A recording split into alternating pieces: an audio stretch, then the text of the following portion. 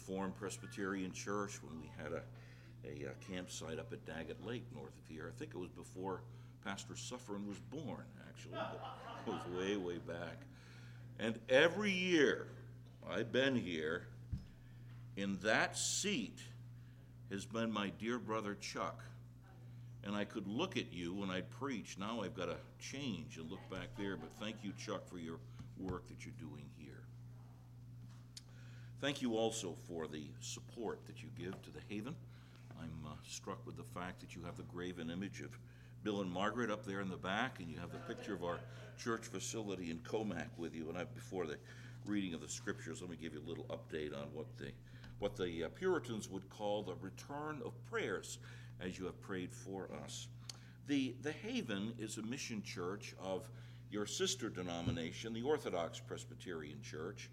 And as you come south, if you really want to go through New York, you drive down through New York and start going out east, and you will come to the largest island connected with the continental United States, appropriately called Long Island, which is about 120 miles in length. After you leave, we'll say JFK Airport. Shortly afterwards, you're in Nassau County, which is about 30 miles in length.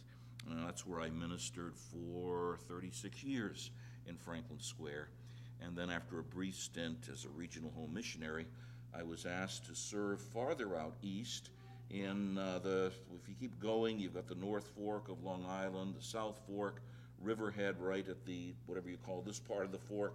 We are just at the western side of Suffolk County, just not far from Nassau, kind of a portal to get to a county of about 1.5 million people, very, very challenging mission fields. This is a very wealthy area. People don't think they need Jesus, but they really do. And the challenge is to be relevant to their needs without compromising the gospel in that area. Last year, when I spoke, we were just in the middle of the remodeling of the projects for the church building. The Lord wonderfully enabled us to purchase in March of last year. That's a story in itself. I think I gave you some of that story last year. September 11th, how appropriate to preach at the Haven. September 11th, 2022, we had our inaugural worship service in that building that holds about 80 people or so, unless we use overflow. It was full. It was a wonderful, remarkable service in which we dealt with the Lord Jesus as our great haven. Then the arrows began to come.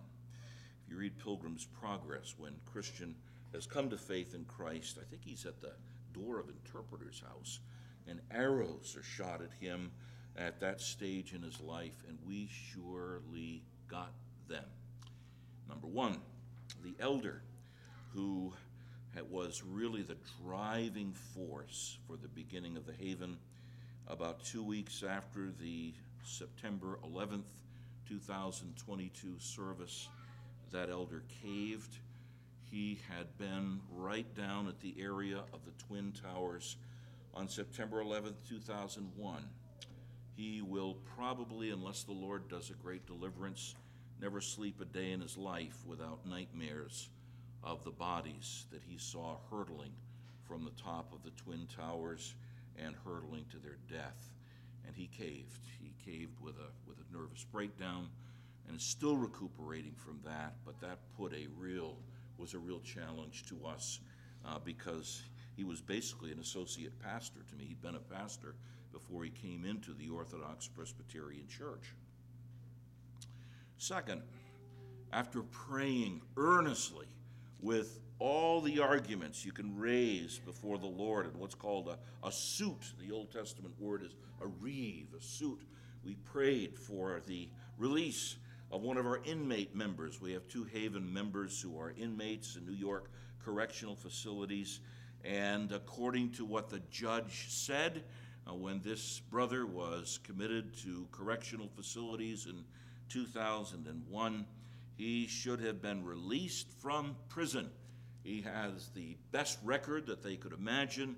The church worked with him and a release package. We were so excited. We prayed for his release, and he was denied.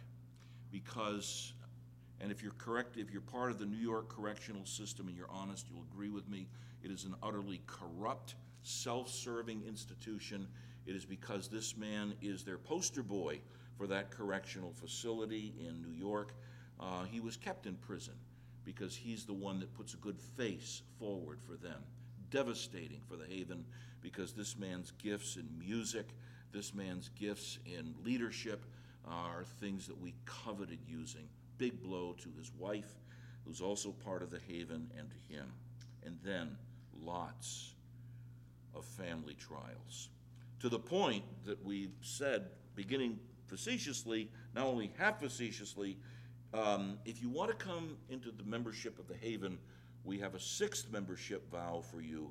Are you prepared to suffer? Because it was every time we prayed, it was one thing after another for all of our families. But the Lord was teaching us that he makes his strength perfect, not in ourselves and not in a building, but in our own weakness. And so the prayer meetings that we have on Wednesday evenings, the Zoom prayer meetings, what a blessing they have been. We've seen people who have been, I'll use the word, I don't know any other way to put it, healed from breast cancer and healed from other kinds of things. The Lord uses means, but he has made them well, and we thank the Lord for that. And we've had many other similar answers to prayer.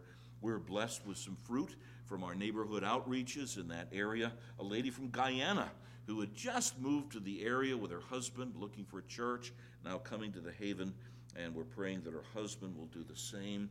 We are blessed with intern David Rios, who's a Greenville Seminary student. He began July 1st, and that's been a godsend for me because I realize I'm no longer 29 years old. In the Lord's providence, I'm 71 and a half, and I don't have the energy that I had when I was younger, but this intern who's working with us, that we hope will be called as an associate, has been a godsend to us. His wife will be administering a homeschool group that will be meeting at the church facility at least one day a week, beginning in the new school year, which isn't far away. And that's also been a great blessing to have that opened up. We had, and to show you God works, and we'll get to the scripture reading, we'd been praying, Lord, we want to make maximum use of this church facility, main highway, Veterans Highway in Suffolk County, northwestern part of Suffolk County. And Lord, please let us use the facility. And things weren't opening up.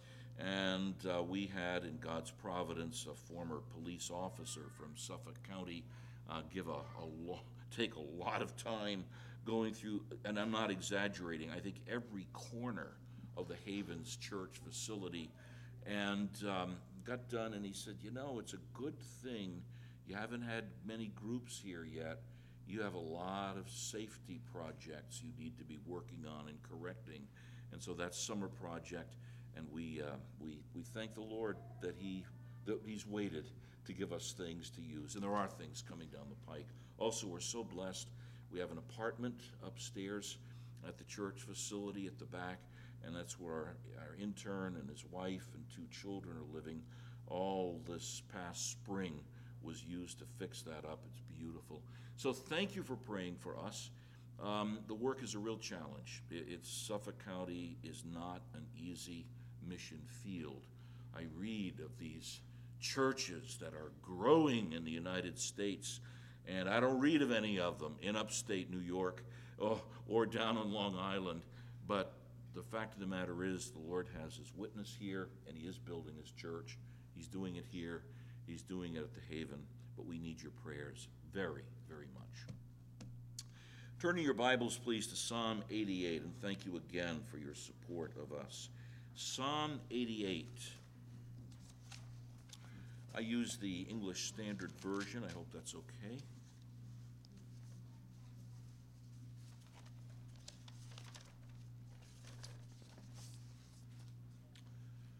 I'm going to change the last part of the last verse to what is increasingly being used as a translation of rather complex Hebrew phrase, and hence you'll understand the reason for the title of the sermon.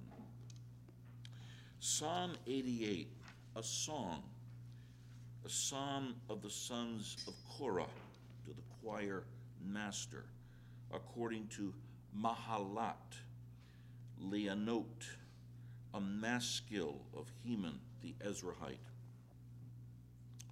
O Lord, God of my salvation, I cry out day and night before you. Let my prayer come before you. Incline your ear to my cry.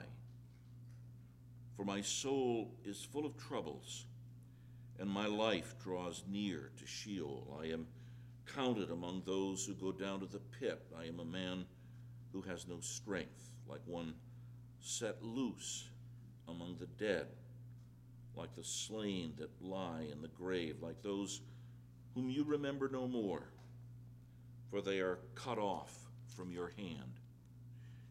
You have put me in the depths of the pit, in the regions dark and deep. Your wrath lies heavy upon me, and you overwhelm me with all your waves. Selah, which means stop and think about that. You have caused my companions to shun me. You have made me a horror to them. I am shut in so that I cannot escape. My eye grows dim through sorrow. Every day I call upon you, O Lord. I spread out my hands to you. Do you work wonders for the dead? Do the departed rise up to praise you? Is your steadfast love declared in the grave, or your faithfulness in Abaddon? Are your wonders known in the darkness, or your righteousness in the land of forgetfulness? But I, O Lord, cry to you. In the morning my prayer comes before you. O Lord, why do you cast my soul away? Why do you hide your face from me? Afflicted and close to death from my youth up, I suffer your terrors. I am, and it's interesting, this is a unique Hebrew word. It's the only place it's found, so we can only, the speculation is this is probably the most heightened form of perplexity you can imagine. It's translated here, helpless. I suffer your terrors. I am helpless. I am utterly perplexed. Your wrath has swept over me. Your dreadful assaults destroy me. They surround me like a flood all day long. They close in on me together. You have caused my beloved and my friend to shun me. Now the ESV and other versions have something similar to this. My companions have become darkness. But others translated, I think, much closer to the original. My own friend, my only friend, is darkness. Darkness is my only companion. Darkness is my only friend. Let's pray. Our God, we pray that you would give us the right lens with which to read Psalm 88. And with that lens, in this darkest of all of the Psalms, we pray that we would derive the light and the comfort and the joy that we are meant to have through Jesus Christ. Amen. It was the most bizarre Sunday of my entire ministerial career. I was in another state with another teacher. We were working together, teaching a group of students homiletics, or preaching. It was a Saturday of that class, and he and I were to preach in different congregations. The next day, I was to have preached in the morning, he in the evening. And that morning, when I'm asked where I am to be preaching, I give the answer. The man to whom I gave the answer blanched and said, "Bill, you better sit down. I've got to check on something, but I'll come back and we should talk." Which automatically makes you wonder what's going on. 5 minutes later, he comes back and tells me that the wife of the pastor of the church in which I was to preach had committed suicide that morning. And he was getting permission to tell me that. An awful lot happened over those hours. I had to rethink what I was, to say the least, what I was to preach. The change was made for me to preach in the evening. It was a joint worship service in a very large congregation with several hundred people there in shock, either because they were members of the church where the pastor's wife had committed suicide, or because they were friends, or because they knew of the church. It was a packed place on a Sunday evening. And I preached on what really is the classic psalm to deal with depression, Psalm 77. And one of the points that I made is that sadly, churches are places where people are afraid to be honest about what they're really dealing with in life. And that was the environment of that particular church, as I had learned in extensive discussions with the elders that day.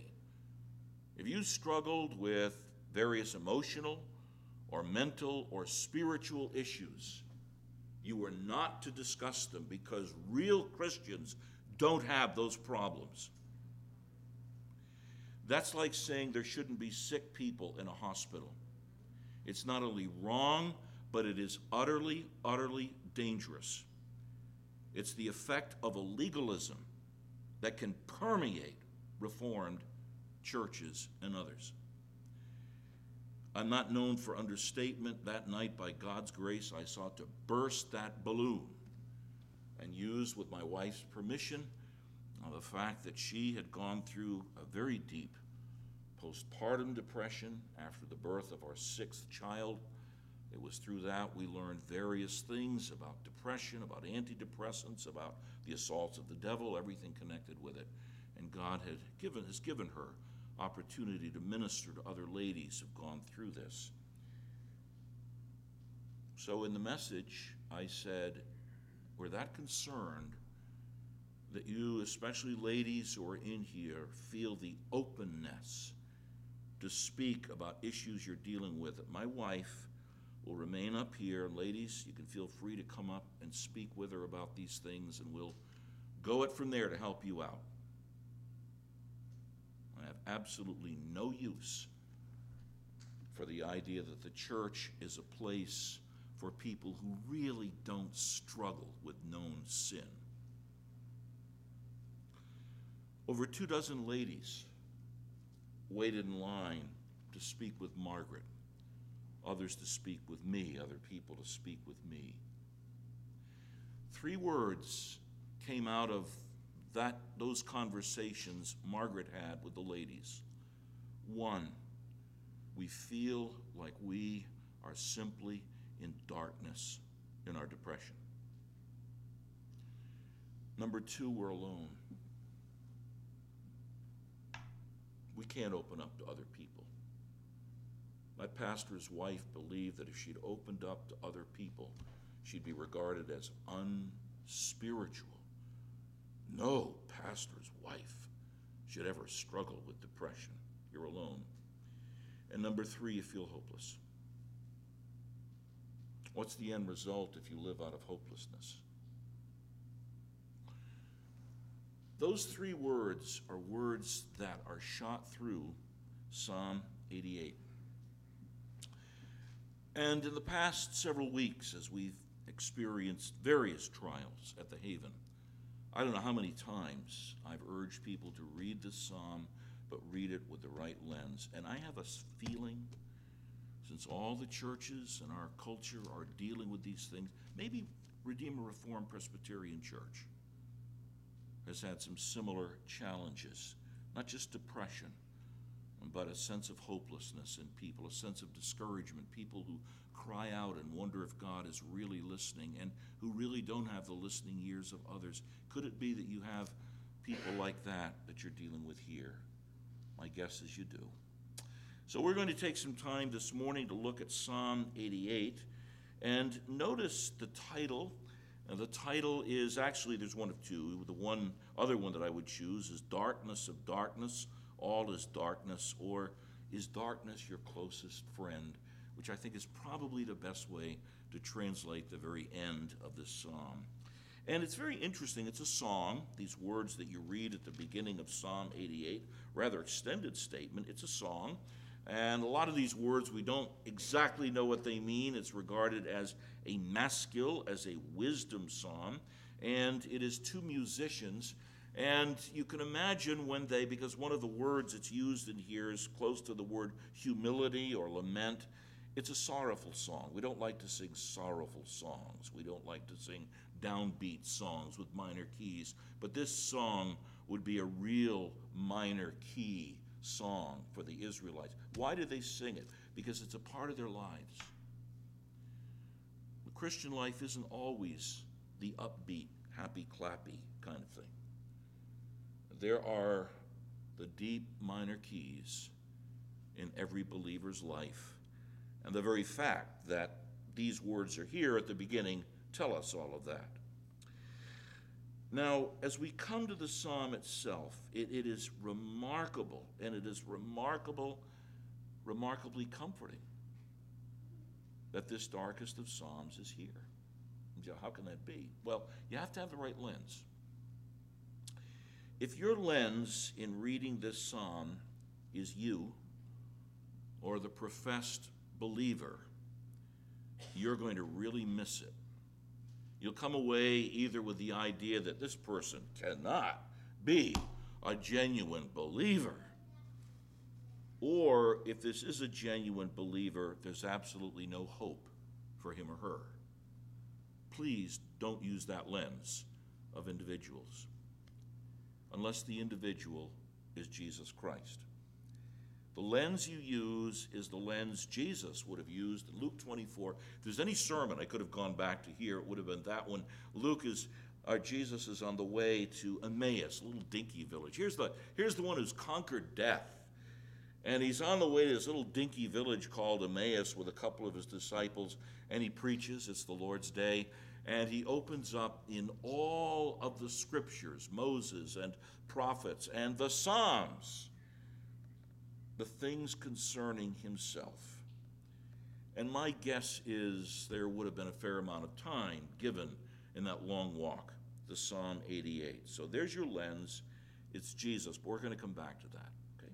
So let's begin, though, with looking at you and the psalm. Let's just begin it that way. And I call that, as we look at verses 1 through 7, near-death experience, real near-death experience. Notice prayer that cries out in verses 1 and 2. Now, this is a believer. Oh, Lord, Jehovah, the covenant name given to God's people, God of my salvation. That's the way it begins. As you begin, our Father who is in heaven, he is your God in Jesus Christ. First of the three words for cry. I cry out day and night before you. This is the cry of shock. This is the cry of someone who's been raped. This is the cry of someone who has a loved one that has died suddenly.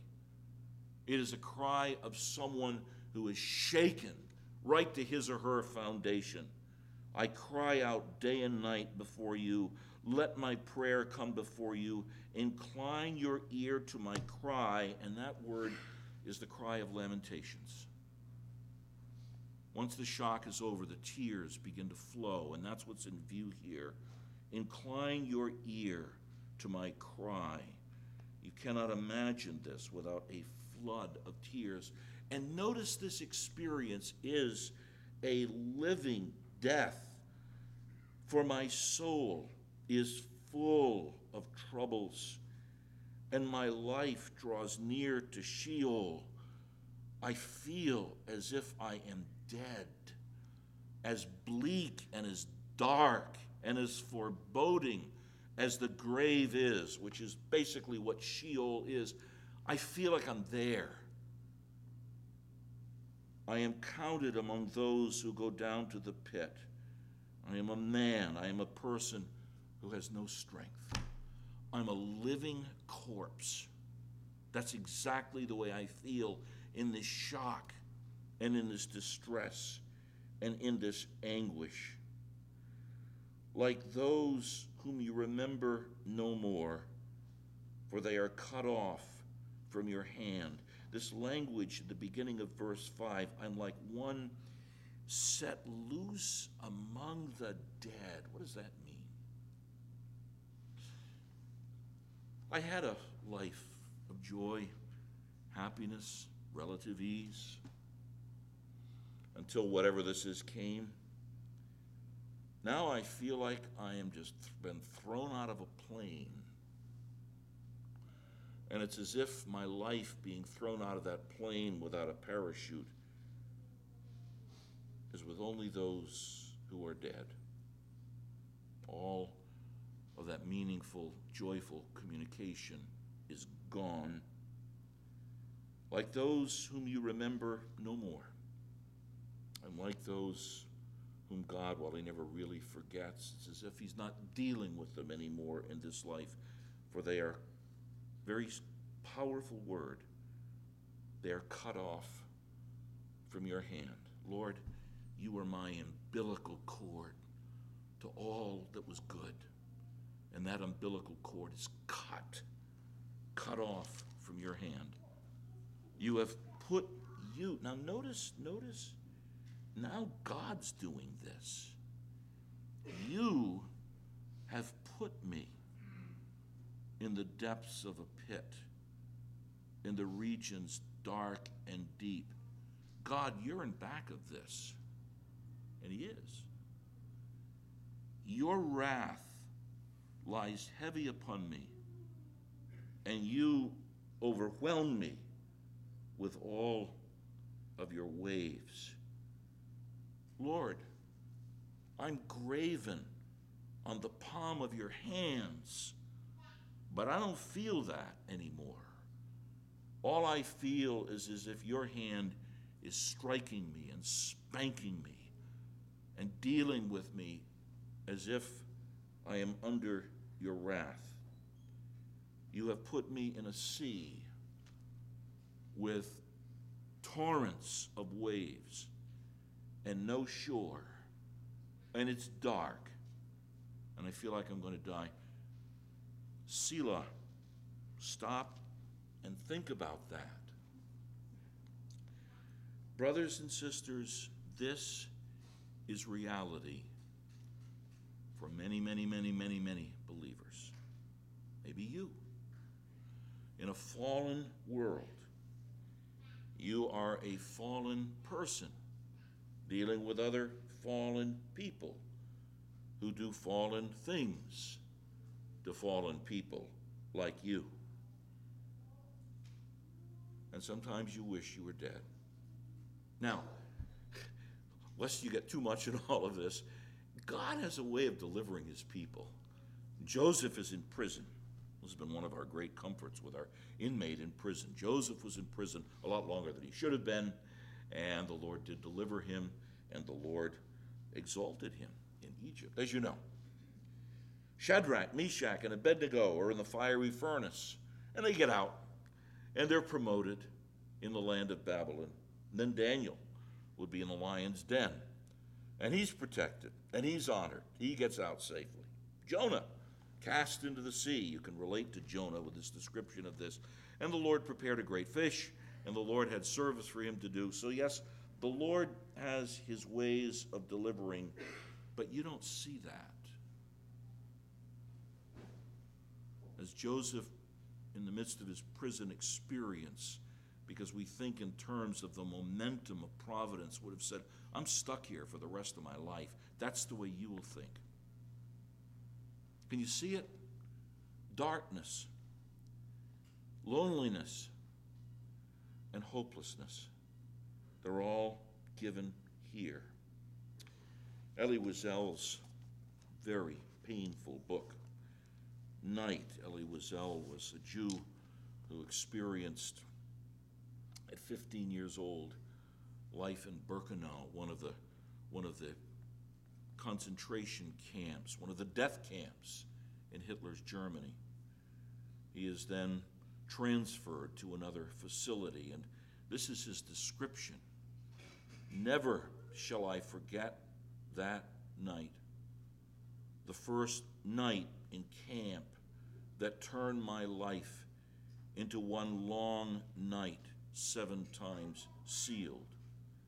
Never shall I forget that smoke.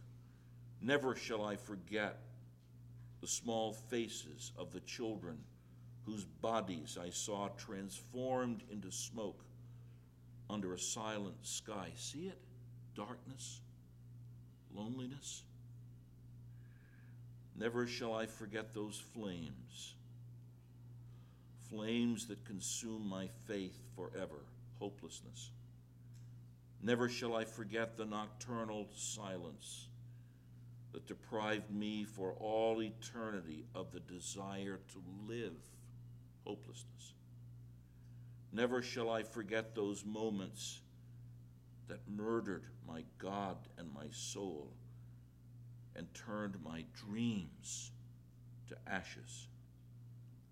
Never shall I forget those things, even were I condemned to live as long as God himself. Never. Elie Wiesel was a Jew, remained a Jew, was eventually released from the prison camp. But he was never released from the experience that fallen people go through in a fallen world dealing with fallen people. Now, at least for me, that's about all I can take of just dealing with me and the psalm and near-death experiences.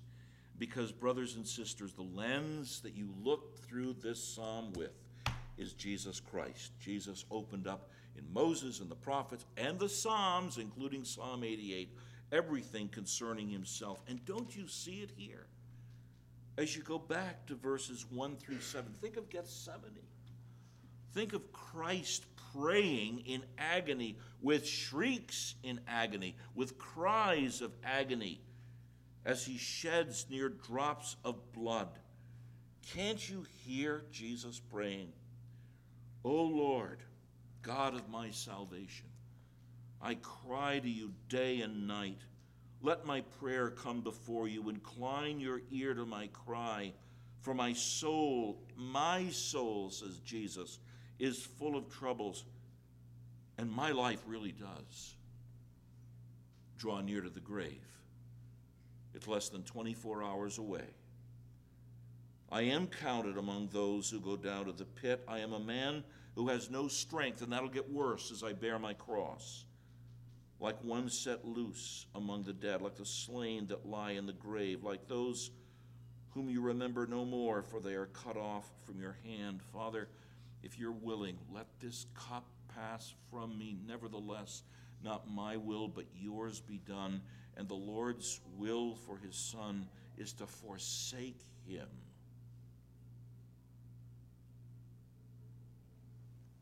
That you might not be forsaken in him. You've put me in Father, if you're willing, let this cup pass from me. For you have put me in the depths of the pit, in the regions dark and deep. Why does he say, if you're willing, let this cup pass from me? I want you to imagine, as you're reading through the Old Testament, particularly when you come to the major prophets, Isaiah and Jeremiah and Ezekiel, and to some extent Daniel as well, and then all of the minor prophets, and you have, as if it is water sent through a funnel, you have the massive judgments of God that he pours out upon his own unfaithful people. Why is that recorded? Because what comes out at the very end of that funnel, in those torrents of wrath, that's what befalls Christ on the cross. And it's one of the reasons why, as you're reading through the Old Testament, you say, Lord, why do you have me read this? For the same reason you read Psalm 88. Jesus in Moses and the prophets and the Psalms spoke of all of the things concerning himself. Lord God, you overwhelm me with your wrath and with your waves. Stop and think about that. And then there's these musings, if you will, of the Lord. Imagine what's in Christ's mind as he's taken to Pilate's residence, as he's taken to Herod's residence, as he's taken back to Pilate, as he's taken to Golgotha, in what was not a great distance, but what would have been full of these musings. You have caused my companions to shun me. Judas, who betrayed me, Peter, who will deny me. At the cross where all but very few would be present. You've caused my companions to shun me. You've made me a horror to them. Someone they don't even want to look at. Can't you see Jesus there? I'm shut in so that I cannot escape. My eye grows dim through sorrow. Every day I call upon you, O Lord. I spread out my hands to you as he literally would do on a very literal cross, where he very literally cried to his Father in heaven. And now these penetrating questions. Think of yourself asking this in Jesus. Do you work wonders for the dead? Do the departed rise up to praise you? Why is that Selah there? What's the purpose of God in the world? Pastor Sufferin alluded to it in his prayer this morning. It's that you would glorify God and enjoy him, that you would be delivered by a Redeemer who would get glory from delivering you from wrath and from death. Imagine if that were not the case, that there would be the taking away of the very thing that God has ordained for the good and blessing of the world and of yourself. Do you work wonders for the dead? Do the departed rise up to praise you?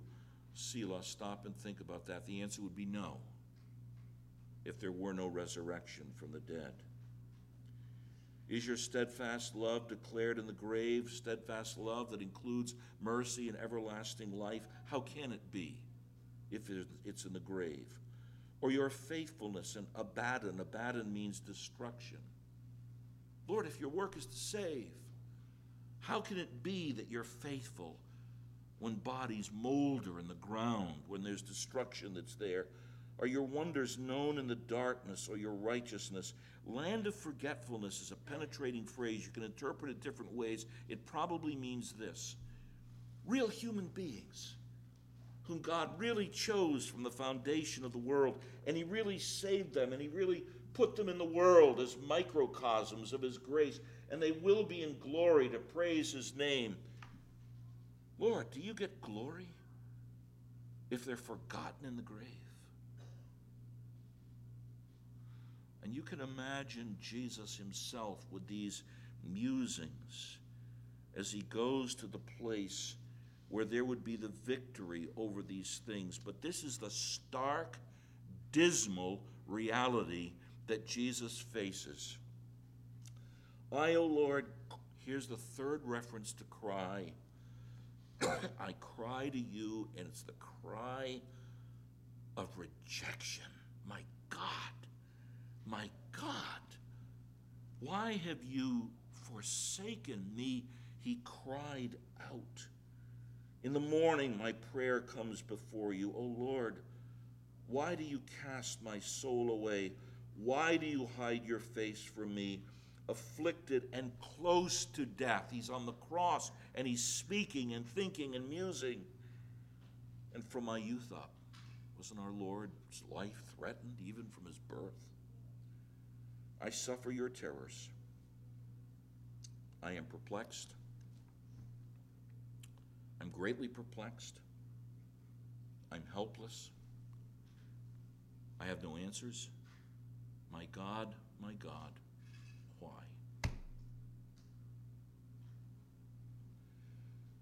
because of your wrath. All of the concentrated wrath that the Old Testament speaks of is pouring out upon his unfaithful people is poured out upon Christ. Your wrath is swept over me, your dreadful assaults, destroy me. They surround me like a flood all day long. They close in on me altogether. Can't you again see the cross here? You've caused my beloved and my friend to shun me, and darkness is my deepest companion.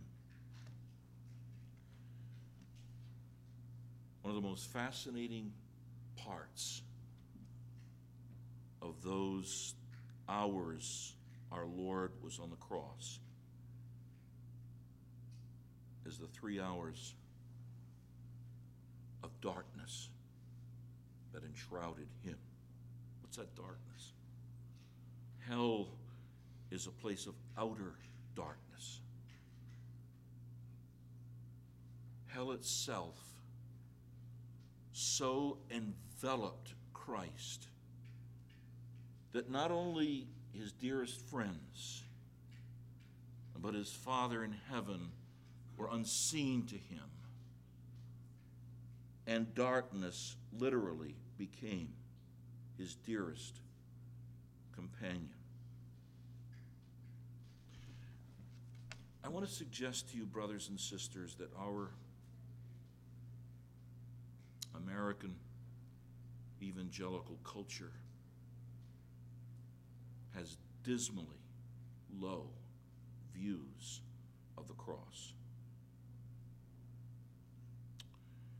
You who think of sin but lightly, nor suppose the evil great, here at the cross may view its nature rightly, here its guilt may estimate. And when you hear people speak about Jesus and the gospel and salvation as if it's a bag of M&Ms, that's horribly low views of the cross. The cross in which the Apostle Paul said, God forbid that I should glory save in the cross of the Lord Jesus Christ, by which, listen, the world is crucified to me and I to the world. We sang, O sacred head now wounded, Jesus singing this. My sacred head now wounded, with grief and shame weighed down, now scornfully surrounded with thorns. Think of the cross, my only crown. O sacred head, what glory, what bliss till now was thine, but now despised and gory, only darkness now is mine. Folks, don't zone out. That really happened in human history. And when God gets a hold of men and women and boys and girls, and they not only experience these kinds of bouts of darkness and loneliness and hopelessness that are in here, but get to the reason for it, which is sin, and the wages for it, which is death, if they don't have Jesus, they don't have any hope at all. That's why Good Friday and Easter are really the heart of the history of everything in the whole universe. Selah, stop and think about that. Without Christ, utter darkness is yours and mine.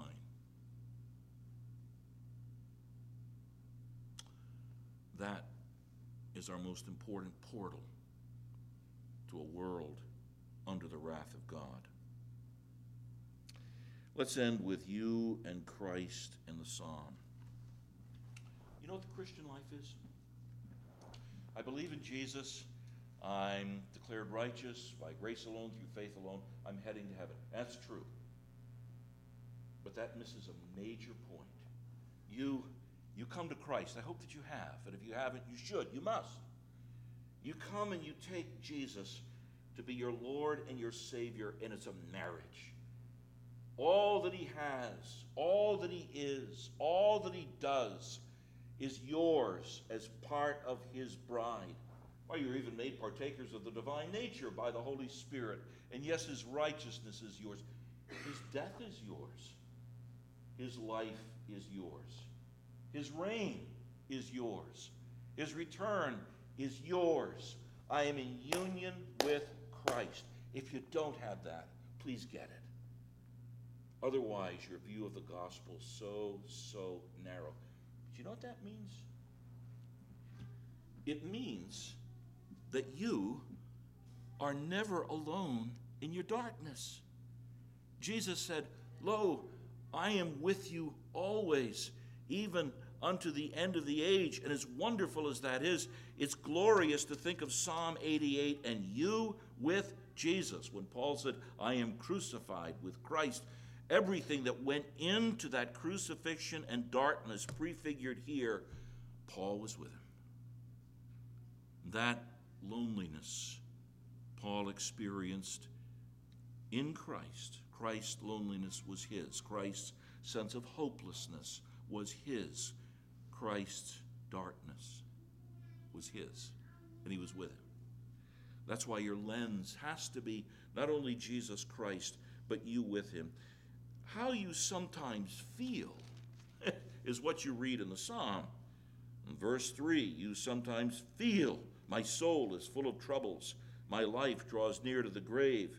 You sometimes feel, "I'm counted among those who go down to the pit. I am a man or a woman who has no strength." You sometimes feel like I'm let loose among the dead, as if I'm living with the dead. You sometimes feel, verse 7, as if your wrath lies heavy upon me.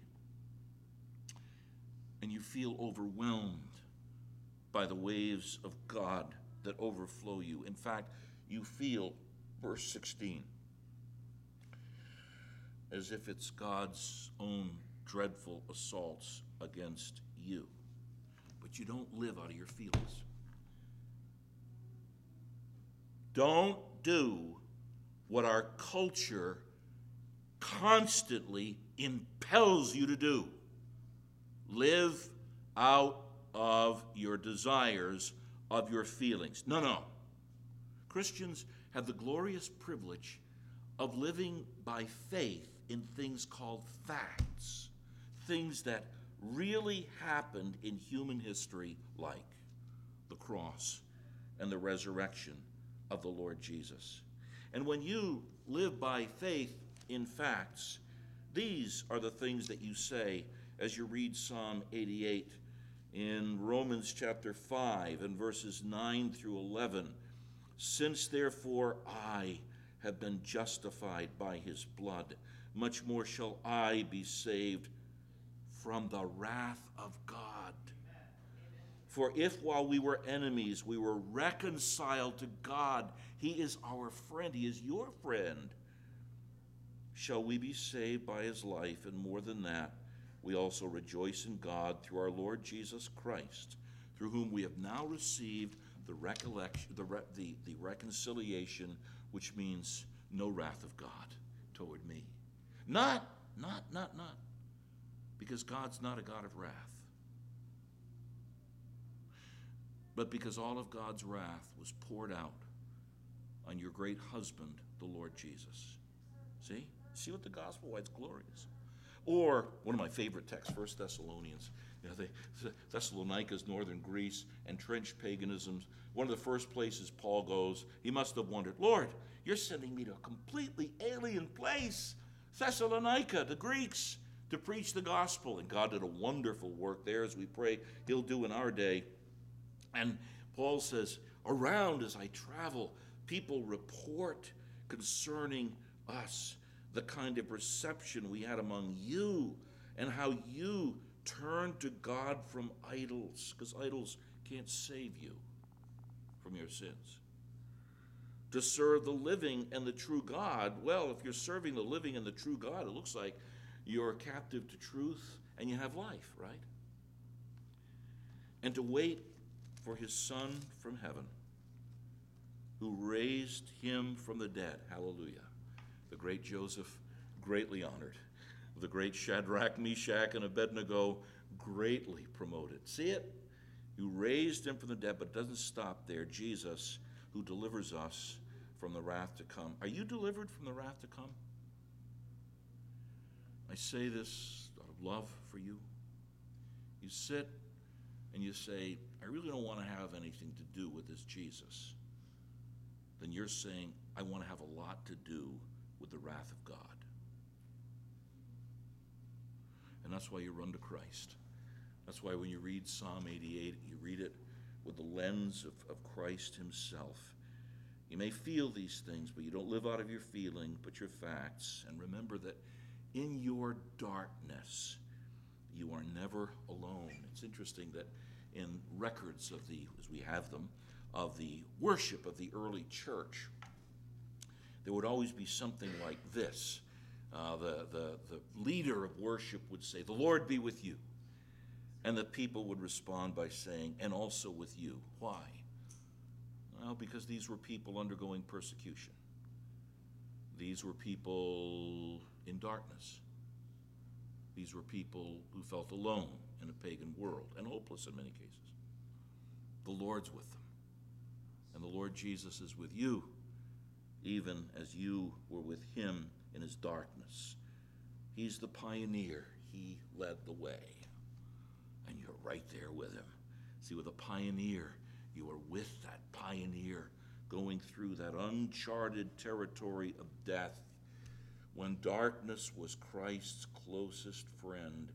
So that, listen, it is never, never, never your friend at all. Because Jesus came through that outer darkness, and he conquered it. And he is in the light, and in him you walk in him, and he'll never leave you, and he'll never forsake you. Let's end with Luke 24, greatest sermon ever preached. Luke chapter 24 and verse 44. You are with Jesus, and Jesus in that sermon opens up Psalm 88 and so many other things and speaks of his glory. Here is deliverance from wrath. Here's deliverance from loneliness. Here's deliverance from hopelessness. Here's not only deliverance from darkness, here's the light of the world. And I think your response would be something like this. What you, my Lord, did suffer was all for sinners' gain. Mine was the transgression, but yours the deadly pain. Lo, here I fall, my Savior. 'Tis I deserve your place. Look on me with your favor and grant to me your grace. What language shall I borrow to thank you, dearest friend, for this your dying sorrow, your pity without end? Oh, make me yours forever. And should I fainting be, Lord, let me never, never outlive my love for thee. That begins to have something of an adequate appreciation of the cross in which you and I are meant to boast, and which is spoken of so sublimely in Psalm 88.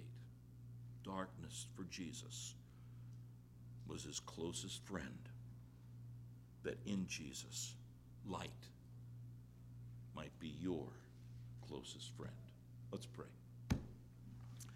Our God, we marvel at the facts of the gospel. We marvel that these things we've spoken of really happened. If we could go back in time machines, we would see these things. We would hear these things. All of these things that were written in Psalm 88 would have their magnificent, sublime, awesome fulfillment in Christ. But Lord, may we realize this is not a performance by God. This is the very power of God unto salvation. May we think seriously about the fulfillment of Psalm 88 in Christ and realize that apart from him, everything in Psalm 88 is ours eternally. But in Christ, who bore all of those things himself, we have not death, but life. We have not loneliness, but his presence. We have not hopelessness, but everlasting hope.